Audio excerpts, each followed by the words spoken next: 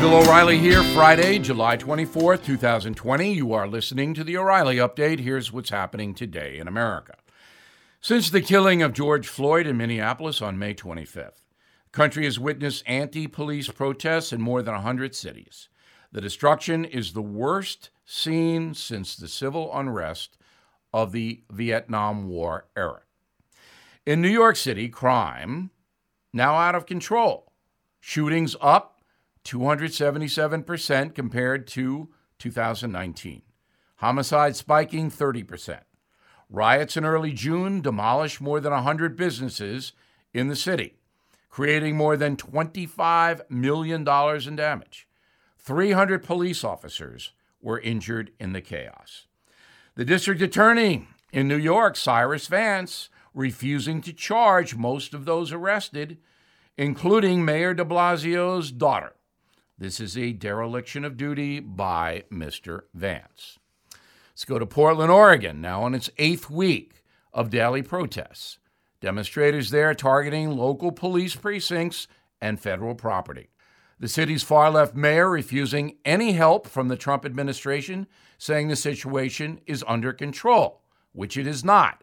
Just last night, the protesters turned on Wheeler, threw things at him, cursed him. One Oregon congressman insists the rioters are, quote, some people who have strong feelings. Yeah, and like to set fires, some of them, and will hurt you, some of them. In Chicago, gun violence setting new records. At least 411 people have been killed so far this year. Mayor Lightfoot criticizing the president, insisting he has no real interest in helping the Windy City, even though the Department of Homeland Security is deploying 150 agents to help stop the murders and shootings in Chicago. I believe, Miss Mayor, that's help, is it not? In total, 20,000 people at least have been arrested since June 1st in 50 states. More than 500 businesses destroyed in New York, Chicago, Portland, Seattle, LA, and other cities. Economists estimate the price tag tens of billions. Despite the violence, American corporations like Google, Facebook, Apple, Walmart, Target, Nike, McDonald's, all are bending a knee to the protests.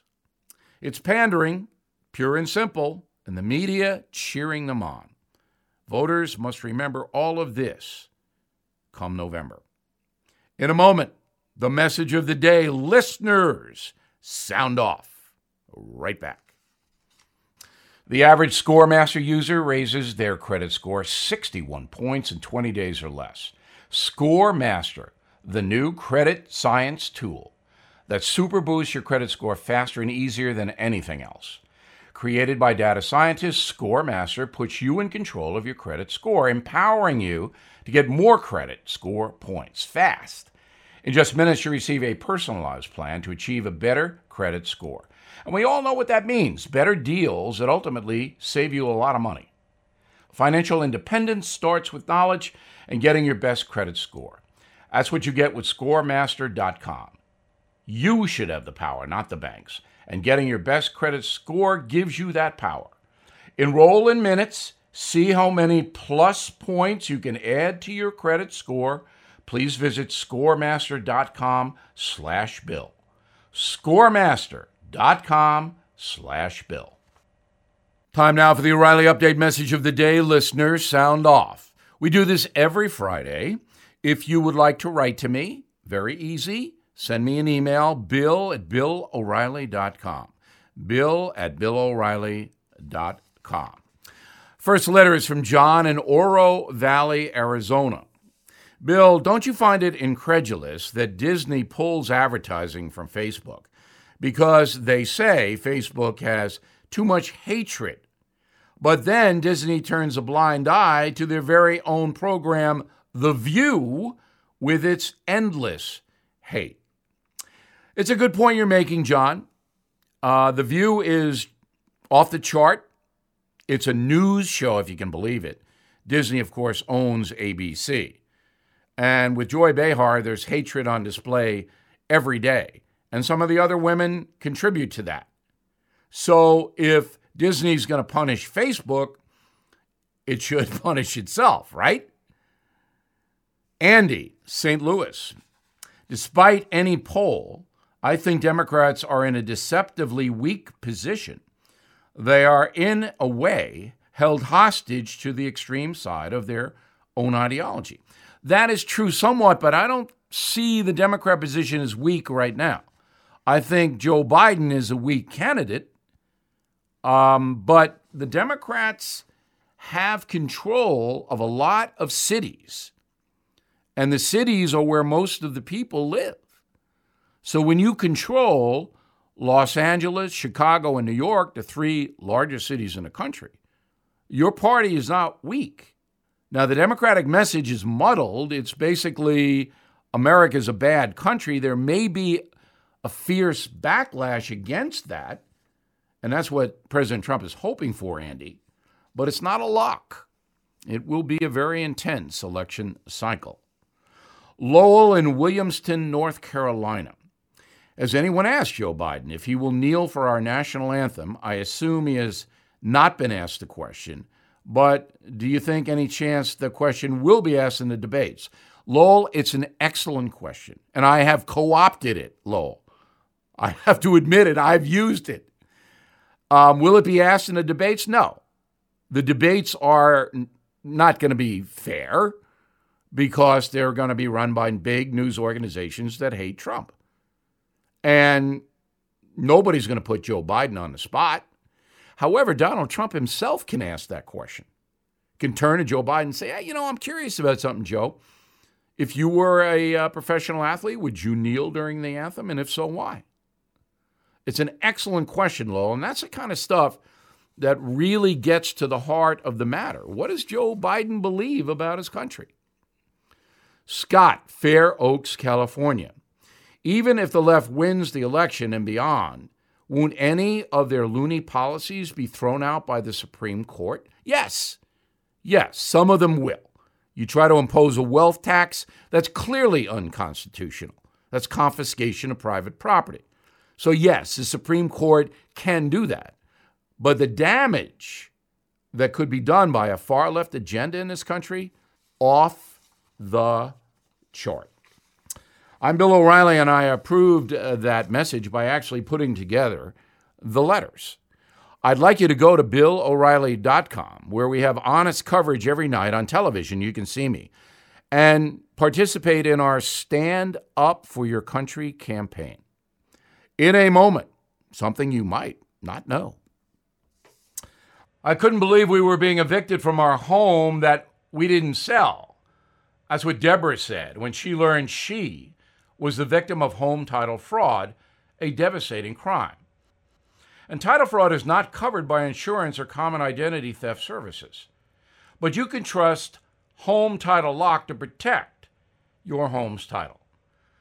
Cyber thieves know that titles to our homes are kept online. They can forge your name, stating you sold your home, and then refile as the new owner. In Deborah's case, she didn't even know she was a victim until the eviction notice arrived. Home Title Lock puts a virtual barrier around your home's title. When they detect tampering, they mobilize to shut it down. Please go to HomeTitleLock.com and register to see if you're already a victim and don't know it. Use code BILL for 30 free days of protection. That's code BILL at HomeTitleLock.com. Now the O'Reilly Update brings you something you might not know. Among the many handouts promised by the Democrats in recent months is student debt forgiveness. Right now, education loans in the USA stand at more than $1.5 trillion with a T dollars, the largest portion of non-housing debt in the country.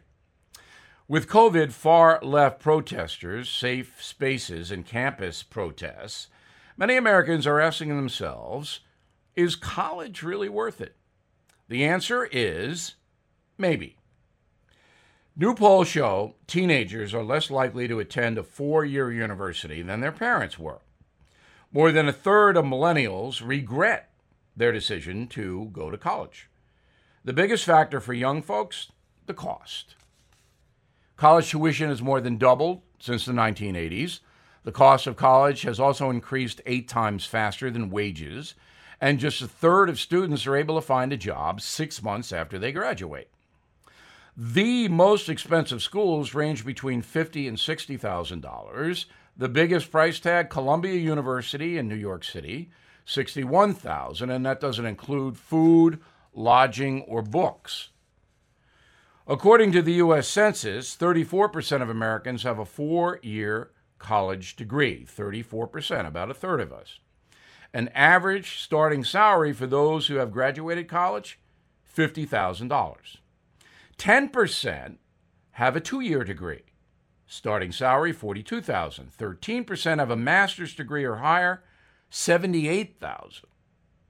High school graduates start out making $30,000 a year, so that's a significant drop if you don't go to college.